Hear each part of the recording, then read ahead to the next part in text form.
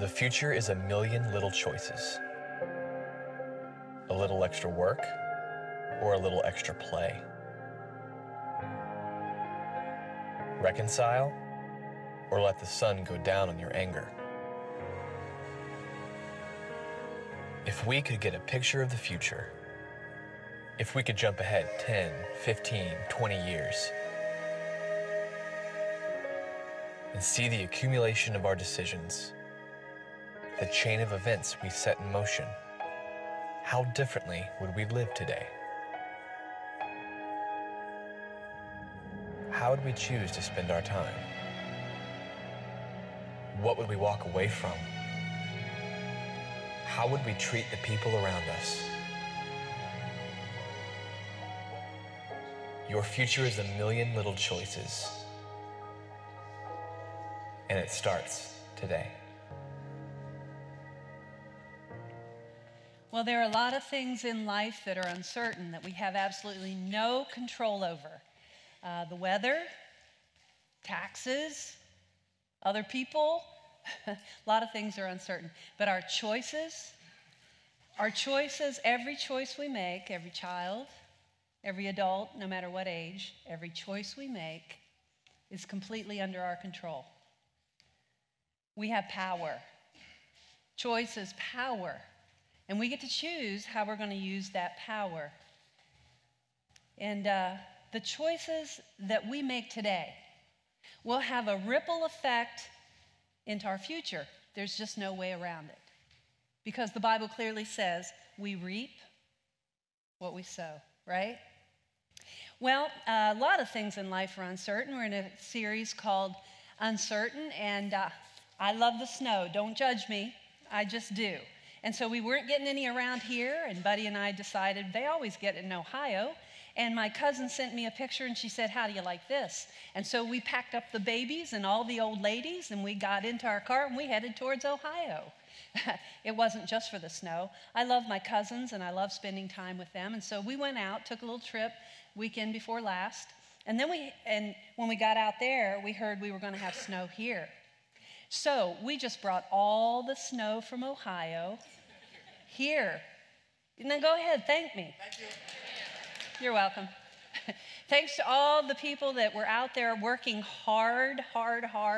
All of the people that were driving those trucks and shoveling those great big things. Yes, give them a hand. We're grateful to them. I know it was a hardship on them, but I just love that snow. And then did you notice what God did for us after that? He just kind of came out with the sun and just started melting it all away. See, if you just be patient, you could really dig this stuff. You could really love it. And you know that he didn't do that for the people in Harrisonburg, because we were there yesterday and it's still snow really, really deep. But he melted it all away along with our hard workers that scraped it all away. So I love the snow. Well, when we were out in Ohio, Buddy has... his good buddy is my cousin's husband, which is technically my cousin, and they're golf buddies. They've been golfing together for a long time. And so I just kind of sat and listened to them as they were talking golf. And I got a real kick out of it because Buddy said, he was serious as he could be, and he said, you know, golf courses are really dangerous. He said, I heard about this guy that he took a swing and the head of his driver came off and hit another guy in the head, killed him. Yeah, and he was sitting here last night and he said, it's true. And then there was another guy that was under a tree on a golf course. The lightning struck it and hit the tree. The tree came over, hit the guy, killed him. I mean, it's dangerous on golf courses. And so my cousin Danny said, well, that's why I got my lightning app. And he pulls out his phone and he actually has a lightning app. And he said when they were in Myrtle Beach, he took his lightning, he pulled it out because it looked like a storm was brewing, took it out, and it said, the lightning is 1/10 of a mile away. And he said, just like that, the lightning struck right where they were. And it was like, I can just see him and Buddy getting in that golf cart and heading out. And that's what they did. And it was really funny listening to, I guess you can't trust golf lightning apps, right? It's kind of uncertain, even though it tells you that it's going to give you the answers. Well, there are a lot of things. That's a freak accident that happened on the golf course, but the percentage of freak accidents are very low. And if you make some good choices, I don't think you'll have a problem on the golf course. I don't think it's going to deter Buddy. But a lot of things in life are uncertain. They're completely beyond our control. Freak accidents are beyond our control. But personal choice is power, and we all have it. And every day, every single one of us, this morning when we got out of bed, you chose what to eat. You chose how many donuts to have. You chose what clothes to put on. You chose which car to bring. You see what I'm saying? Choices. All of us are making choices every day. And these choices, there's some major choices that we make that are either sabotaging our life and our future, they're piling up, and they're sabotaging what we truly want in life, or else they're building toward a rich and satisfying life and future. And it really kind of, it's important to sit down and begin to think about these things and think about the power of our choices. And knowing the difference between those two, the ones that are sabotaging us and the ones that are building toward a rich and satisfying life and future, is the artwork of life. To be able to sort that out. Do I do this or do I do that? And how do I know? How do I know to make those choices? Well, Jesus in his message addressed this dilemma. When you come to church, you're going to hear about Jesus, right? And when I'm up here, you're going to hear about Jesus. And Jesus addresses this whole idea of our choices. And he says at those crossroads that we come to, and we all come to decision-making crossroads, he simply stands there and he gives an invitation. Come with me, because I love you. And we get to choose him or not. But he doesn't leave us on our own. He teaches us that those choices that we make affect the outcomes of our life. We reap what we, yes. And we're all sowing. We're all sowing something, some kind of seed. But he doesn't leave us alone. He gives us a guidebook. And this guidebook is full of warnings, it's full of challenges, and it's full of promises. Now, we tend to be leery of promise makers because probably every single one of us here, every person online, every person in this building has had someone in their life that has broken a promise. It's painful. It feels like betrayal. It hurts. And so we tend to hear promises and we say, yeah. But here's Jesus giving us some promises. But here's the thing about Jesus.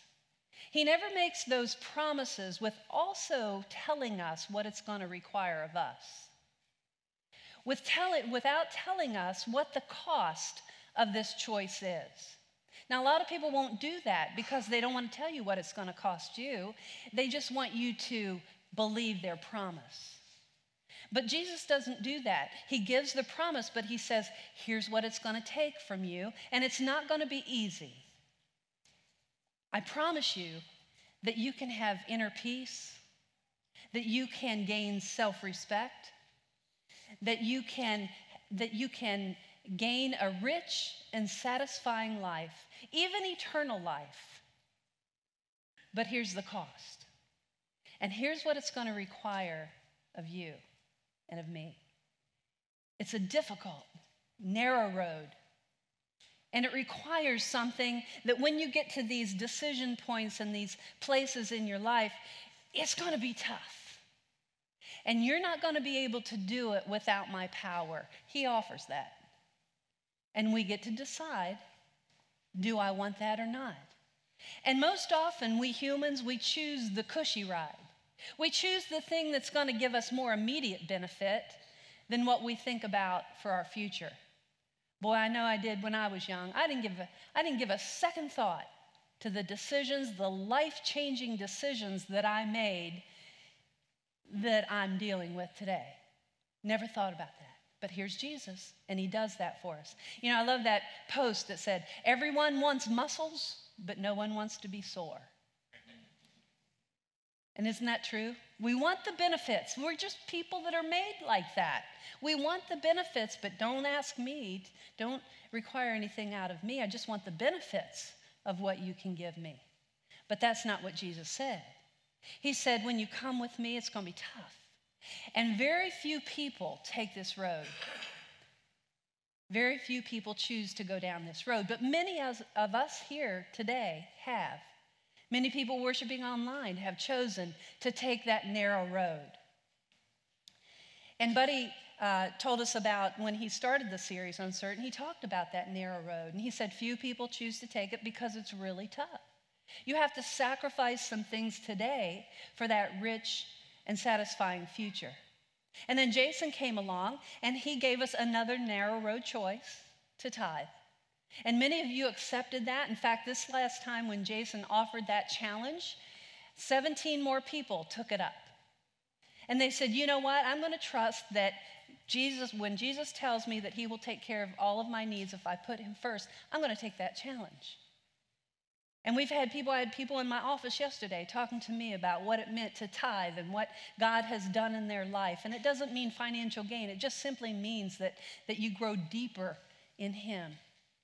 And those are narrow road choices. And last week, Buddy talked about preparing today for the return of Jesus. But we think, oh, that'll happen one day. I don't need to do anything today. But that choice today will make a huge difference when the future arrives. Putting God first is a narrow road choice. But you think that's tough? You think tithing is tough? You think putting God first? I'm going to ramp it up on you today. And I'm going to throw something at you that's even tougher. In fact, it's impossible, completely impossible in our own strength and willpower. This command of Jesus causes more personal turmoil. None of them cause more turmoil within us than the one that's found in Matthew, Luke, and Romans. Probably some of the most revolutionary, outrageous, radical words that Jesus spoke. And this is what he said. He said, you've heard that it was said, love your neighbor and hate your enemy. Well, here's what I'm telling you. Love your enemies and pray for those who treat you, who persecute you. And he says, but to you who are listening, I love that phrase. Jesus said that. To you who are listening, I say, love your enemies. Do good to those who hate you. Bless those who curse you. Pray for those who mistreat you. Now, you're not going to hear those words out of any of our world leaders. And so I want you to listen really close of what's coming up, okay? Because you'll never hear this anywhere else, only here. First of all, I would lay out an agenda to make my love go up for all of my enemies rather than down. There's a lot we have to do on forgiveness reform, choosing light, loving our enemies, but we need to do it together. My babushka, this hatred that goes round and round, it must stop. So I be strong like bear and will love you. This I promise. Praying for our enemies changes those that hate us by loving at a much higher rate, and it would rebuild those roads and bridges to reconcile with our persecutors. Imagine starting a revolution where praying for our enemies will transform this country. Okay, yeah. It is now my policy to love and pray for all of those who hate me so very much. Each time this comes up, I need to do good to all of those who persecute and hate me, and I choose to love all my enemies. You can laugh, okay? We had a lot of fun doing that. I had a lot of fun putting words in the mouths of our politicians. Those are not their words. You will never hear those words come out of their mouths except for today. You've heard it. You don't believe it. Those are Jesus's words. It's a completely different road than the one that is led into the world. That one's wide. It's popular. The words of Jesus are not popular. They're tough. So Jesus says, love your enemy. What? Well, we first have to identify who is my enemy. Is it ISIS? Is it Iran? Is it North Korea? Is it Russia? Is it Syria? Maybe. Is it the Democrats or the Republicans, or is it Trump, or is it Hillary, or is it the Denver Broncos or the Carolina Panthers? I know in my home it's the Dallas Cowboys. Not from me, Paul and Michelle. You know I love you. But I have to hear it all the time. That's our enemy, okay? Who is our enemy? Well, this passage is often used to define an enemy as kind of a distant, impersonal target, kind of like nations or someone that we're against. But here, Jesus is talking about something more personal, and it hits home to each one of us. Because really, it is all about me. It's the people that we encounter every day in our life. It's our family, it's our neighbors. Usually it's spouses with each other, or it's ex-spouses with each other, or it's our family, our neighbors, our coworkers. It's those drivers that can't drive nearly as well as you can out there. So who is my enemy? Well, it's somebody you don't like. It's somebody that is not responding the way you want them to respond. They make you mad. You probably feel that they've wronged you. It's just wrong what they've done. Or they've offended you, or they've hurt you deeply. And they frustrate the bejeebies out of you. And they have caused, or that has caused you hardships. It could be a child. It could be a parent, a boss, an in-law, a mean-spirited person. Now, we don't like to label our spouse as our enemy. But by this definition, that one that we're in a power struggle with, that one that we battle, that one that just won't see it my way, that's our enemy. We've made them our enemy. Maybe it's the cold and the snow. Maybe it's the government, the system. Maybe it's your boss, your employer. For me, in the past month or two, it's been Anthem. It's this open enrollment thing. It's when I get that call and I'm waiting for an hour and a half, and then they transfer me to another department and click. And they transfer me back, and I can feel this thing raging up inside of me, and that's who we're battling. When somebody does something to you, or you get that, child support thing, it just starts boiling up inside of you. That is your enemy. And I got to tell you, the last month, I used this message to deal with Anthem. Because they had power to steal my joy only if I gave it to them. So every time I had to read what was going on inside of me so that I could reclaim my power, and they were not in charge of me. And I got to tell you, I'd get on the phone and I'd get with these lovely people that wanted to be nice. They say, "I'm sorry, Mrs. Marston, that you're having to..." You know what I'm saying? This is what I'm talking about. Whatever that is that rages up inside of you, and you've got to identify who or what that is. It's an antagonist. It's something, children are really great at this. They know your buttons better than you know your buttons. And therefore, you give them the power to steal your joy. And so we're going to talk about what it's going to take for you to reclaim your power and not allow circumstances or other people to steal your freedom and to find freedom. You know who you can tell your enemy is? Just start to listen to yourself talking to other people. You probably talk about them to others like I just did you with Anthem. In reality, it came through. I stuck with it after a month, and it came through, and everything is good. But it's probably those that you're talking about. You want to cast them in a light because they've created a hardship for you. You criticize them, and it feels good when other people say, oh man, I can't believe that. I can't believe that they did that to you. Can you believe? You get what I'm saying? Listen to yourself. If you can't identify it by just pulling it up, just begin to observe yourself and listen to yourself and how you try to gain other people to kind of validate what hardship you've been through. And Jesus says, love them? What? Now, why would Jesus ask us to do something that is ridiculous and impossible? Well, because that choice proves that you follow him. Nothing else in the world separates us from the general population than this.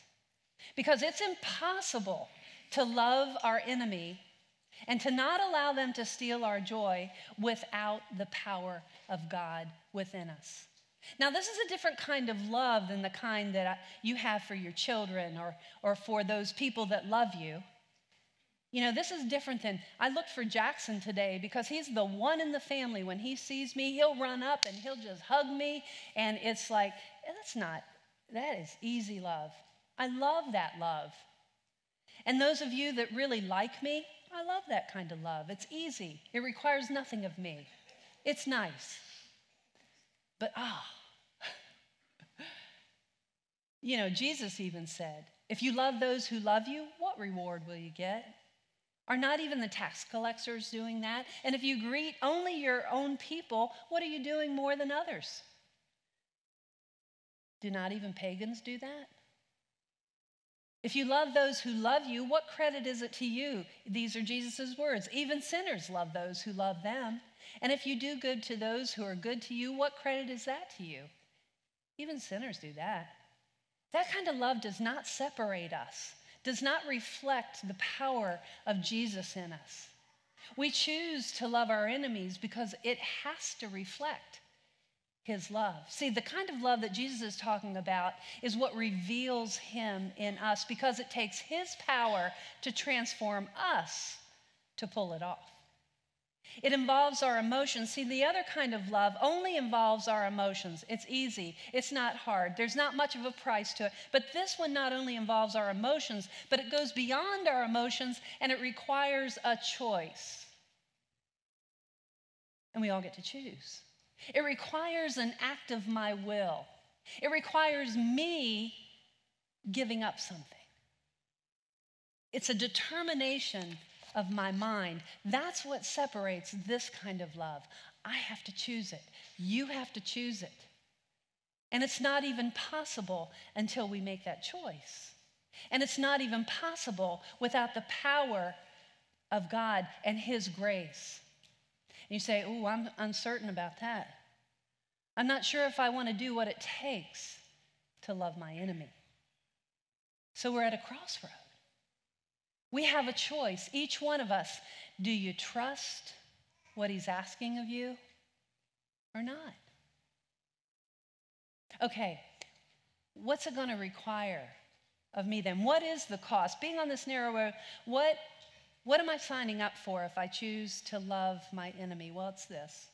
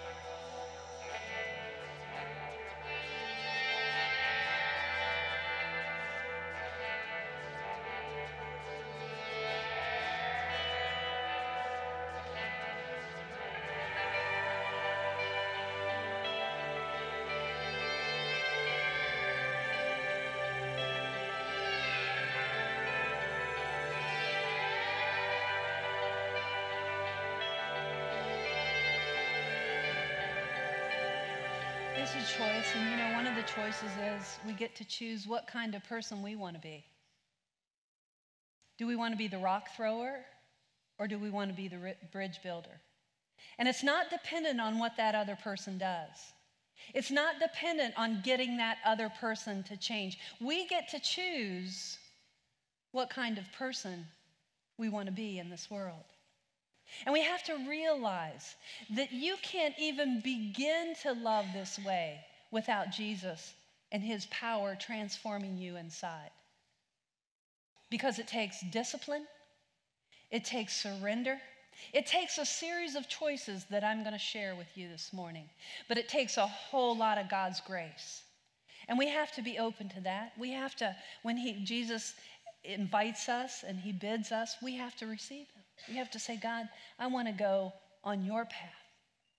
And when we decide to follow him, we're clicking that button that says, I agree to the terms of what you're asking me to do. No turning back. It's a choice. Jesus brings us to these points of choice. He never coerces. He never manipulates. He simply says, this is one of the paths that you can choose. But it's going to require something of us. First of all, that means that we need to set that choice in stone. When you go out of here, you need to know for sure, I have decided to follow Jesus, no turning back, or you know what, I'm just not ready for that yet. Every single one of us will make that choice before we leave today. It gets a little scary when you really take time to think about it, doesn't it? But set that choice in stone. It's like a vow in marriage. You know, we had no clue what we were headed into, did we? Well, you can do as much premarital counseling, and we require it, and we say you got to do it because there are some things that you need to talk about before you get married. But there is no way you can be completely prepared once you get into marriage, right? And in our world today, the exit ramp is really easy. Because we get to a point we say, I didn't sign up for this. I am out of here. Instead of saying, you know what? I made a choice that when I got here, I was going to hold on to my rock. And I was going to build my house on the rock. So that when this storm comes, he's going to see me through. And when he sees me through, the choice that I make to stay is going to build my spiritual muscles. And I'm going to get stronger. So that when the next choice comes, I'll be able to stand there, and when the winds blow and try to knock me down, I will remain firm because I'm holding on to the rock. And each series of choices that we make to stay there and call on his power and accept God's grace, we get stronger, and our path gets clear. And we know how to make those choices because I nailed it down. I've decided to follow Jesus. I'm not turning back. There's a wide road out there I can take, and it'll feel a whole lot better today. But there's a narrow road that I signed up for. And whatever it takes in me, whatever the cost to me, however painful that is to me, that's what I chose. So nail that choice down.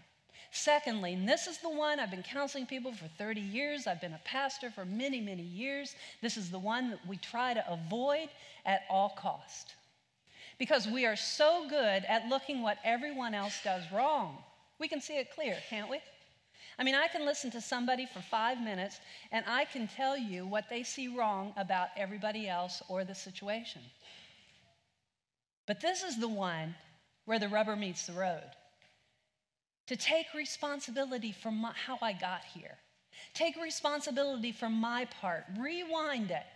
See, we all make choices all along the way that contribute to where we are today. I mean, we've already talked about that. It's power. We made choices way back there that got us to where we are today and in the situations that we are. And we have to look at the choices that we made that contributed to where we are today. So we have to rewind. I love this story. I'm reading the Living Bible through in a year, and I just got through Genesis, and there's a story in there of Jacob and Esau. Maybe you know that story. But Abraham, if you've heard his name, God called him to be the father of nations. And Abraham had a son named Isaac, and he was the one that he took up on the mountain, and he was gonna sacrifice, but then God provided a lamb. Well, Isaac had twin boys, Esau and Jacob. But generally, we say Jacob and Esau. Esau was the firstborn, and Jacob came out holding the heel of Esau. Now, the firstborn was always the one that God chose to continue his line and his promise and his blessing. Well, Esau didn't take that seriously. Jacob wanted that birthright. He wanted the blessing, and he and his mother kind of conspired together. And Esau was just kind of like la-di-da-di-da. So he was out in the fields one day, and he got really, really hungry. And he came to Jacob, and he said, man, I am really hungry. And Jacob said to him, he said, well, give me your birthright, and I'll give you some food for today. Esau didn't have a clue the choice that he was making, how that would, it still affects us here today. Because Esau wanted food. And it says, and Esau vowed thereby selling all his eldest son rights to his younger brother because he wanted immediate gratification. So he ate, he drank, and he went on about his business. Listen to this, indifferent of the rights that he had thrown away. Don't we do that? I did that in marriage. When I made those life choices back then, I didn't have a clue what I was doing, but I did much of what Esau did. He threw away his future for his immediate fulfillment. Early in marriage, Buddy and I hit the skids. You've heard us talk about the difficulties that we had early on because we came from different backgrounds and had different ideas. And I could have blamed Buddy, and he could have blamed me for lots of things because we were foolish and we did a lot of things wrong. But early in that marriage, I realized the choices that I had made to get myself in that mess. Nobody made me get married. I was the one that chose to get married that day. No, I was the one that chose Buddy. I was the one that made a vow to God. No one forced me. And just like Esau, I flippantly made those choices without regard for the future consequences. And then I got into the future, and there were the consequences. And it's taken me a lifetime to get this in my walk with Christ. But it was my responsibility, not Buddy's, to correct what I'd gotten myself into. And in my walk with Christ, and God is my perfect parent, He's been correcting me ever since. And I've looked within myself and I've said, God, show me. Because here's the kind of person I want to be. I've decided to follow you, and so change me. And He's been correcting me ever since. However, I've been open to that. I've welcomed that. And as I've talked with people after this message, they've said, nobody wants to hear that stuff. But we've got to. If there's a change that will ever be made and will reclaim the freedom in Christ that He wants us to have, we have to take a look and take our responsibility for how we got here. And I can tell you, my path has been made straighter and my choices are clear. The personal cost, it's been excruciating. It's been painful. But I can tell you, on this side of life, it's been well worth it. Every choice that was made for Christ, every time it was painful because He had to empty me out, it's been well worth it to have what I have with Christ today and what I have with Buddy today. Our relationships are so much stronger. Thirdly, we have to identify when that happens, when that rages up inside of you. You have to say, what is that touching on inside of me? You've got to identify this. What is that wound? What is that place that that person is giving me opportunity to feel? And if we'll do that, see, those are the buttons. That's the place within our own heart that needs to be healed. And when we avoid this, we create our own enemies. That's a powerful statement right there. When we avoid identifying our own wound, we create our own enemies. Healing is not dependent on another person changing. Did you notice in that little cartoon, after the little guy built that bridge, got over there, extended the hand. But what happened then was not dependent on that other person. You don't have to resume the relationship. We just have to resolve the wounds within us. And that is not dependent on what that other person does. We have to give up trying to get them to change. And the most common thing that I see with us as humans is we want everybody else to change, but we don't want to do it ourselves. This is why few walk this road. Very few are willing to look at ourselves. But Jesus says this is really about us. It's about the personal. And remember, your enemy is not that situation. My enemy is not Anthem. They just give me opportunity to feel what's inside of me. God clearly says that our enemy is not another person. It's not our situation. It's not our circumstance. Says, for our struggle is not against flesh and blood, but against the rulers and the powers of the dark world and against the spiritual forces of evil in the heavenly realms. If the spirit of darkness can get you to focus on another person and on your circumstances and you are the victim, you will never find freedom in loving your enemy and in Christ. This is hardcore. And this is what the love of Christ and following him separates us from the rest of the world. Booker T. Washington, he was in the midst of a lot of injustice, saw a lot of it, and he said, I will not allow any man to make me lower myself by hating him. Is that powerful? I will not allow any man to make me lower myself by hating him. And we have to choose not to respond the way that we've been treated. Evil will never overcome evil. Revenge will never get you to where you want to go. Revenge will sabotage you. It will sabotage your future. It will sabotage everything that you want. There is no way that evil and choosing to do what the other person has done to you will get you where you want to go. It says in Romans, don't repay evil for evil. If it's possible, as far as it depends on you, you can say, you know what, I have done all that I can do. I'm finding this place within myself. I'm healing. But leave room for God's wrath, for it's written, it is mine to avenge, says the Lord.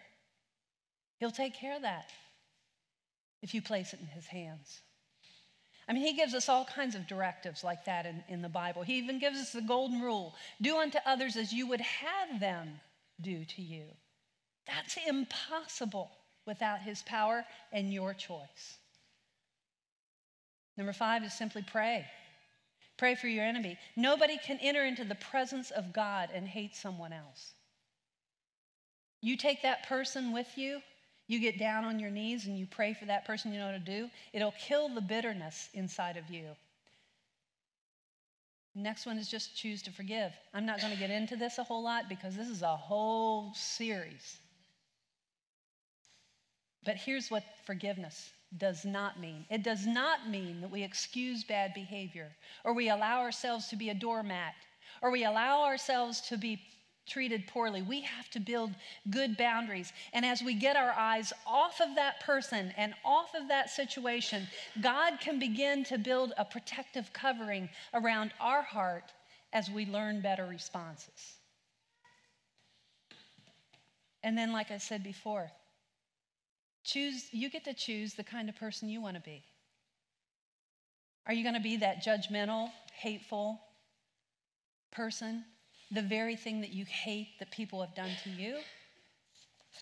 Or one with self-respect, reflecting the love of Christ? We all get to choose. We have the power to choose. So we have to ask ourselves, am I willing to love like that? Am I willing to choose that kind of love? Because when we choose that kind of love, we also choose the narrow road that few choose to take. Are you willing to love the jerks? Maybe one day you won't even call him that. Now, are you the jerk or are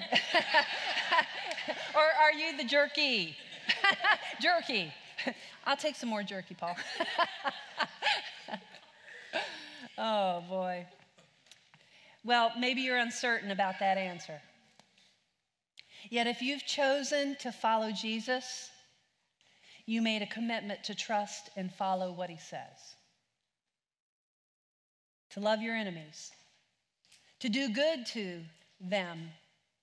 To not expect anything in return. You don't do this to be a good person and people say, ooh, look at that good. It's not it. You expect nothing in return. You've chosen the kind of person that you want to be. You've chosen the one that you're going to choose to follow. You've chosen the road that you've gone down. Would those closest to me say that they see me struggling to love my enemy? You know, it was really good for me as Buddy watched me go through that process throughout a month that was so frustrating. And I said to him, you know, I am really struggling to allow God to do something in me that is really tough here. He said, I've seen that.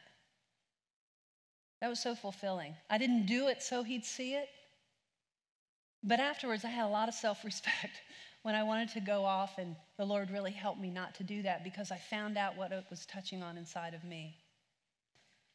Do your children see you and hear you reflecting the impossible and saying, man, I'm human and I am so struggling with this, but God's called me to love my enemy and I'm going to do what it takes to love my enemy? Or are they hearing you ranting about that impossible person or situation?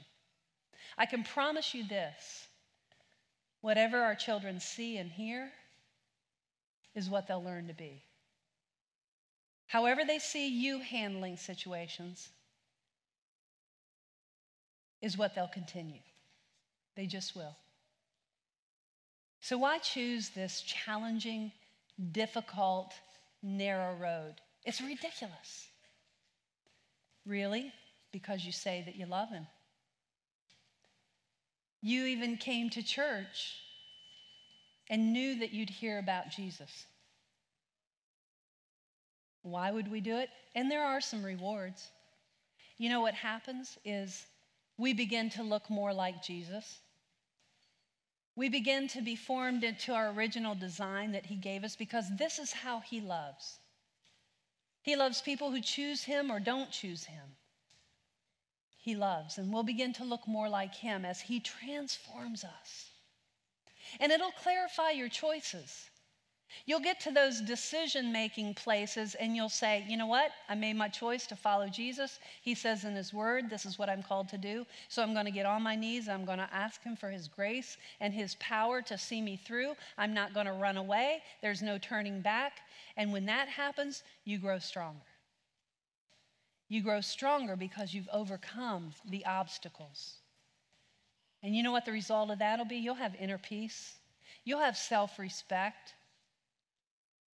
And you'll have some guaranteed promises from God. Eternal life. But you know what I love more than anything that this does? And what our world needs more than anything out of people who call themselves believers and followers of Jesus Christ? It reflects the impossible. And it gives glory to God through our life. There is no greater purpose in life that he's allowed us to have than to show his glory through our life. And I can say I was once an angry person. When my father died and I was a freshman in college, I was in a place I didn't want to be, and I played basketball my freshman year. And I was angry, and I took it out on everybody on that basketball court. I was fouling out of the game all the time. I went up and gave a girl a headbutt. Next thing I knew, I was smelling some salts. And what I realized was there was a lot of pain, a lot of hurt inside of that young woman. And I carried that into my marriage. But there was a point at which Jesus offered himself to me. And I said, you know what? I'm going to nail this choice down. I'm walking with him. Whatever the terms and agreement are, I'm there. And it has been painful. But he has changed me, and I can see I'm not that angry person anymore because he's healed that place in my heart. And those things that once made me angry have no power over me anymore. Because as we put our eyes on Jesus, he becomes bigger and bigger and bigger. So anyone ready to take the narrow road? It's a choice. It makes no earthly sense. It takes trust. Trust in the one who stands at a crossroad where we're all at right now with uncertainty and invites you. Trust me. You know, someone posted from this message over the weekend.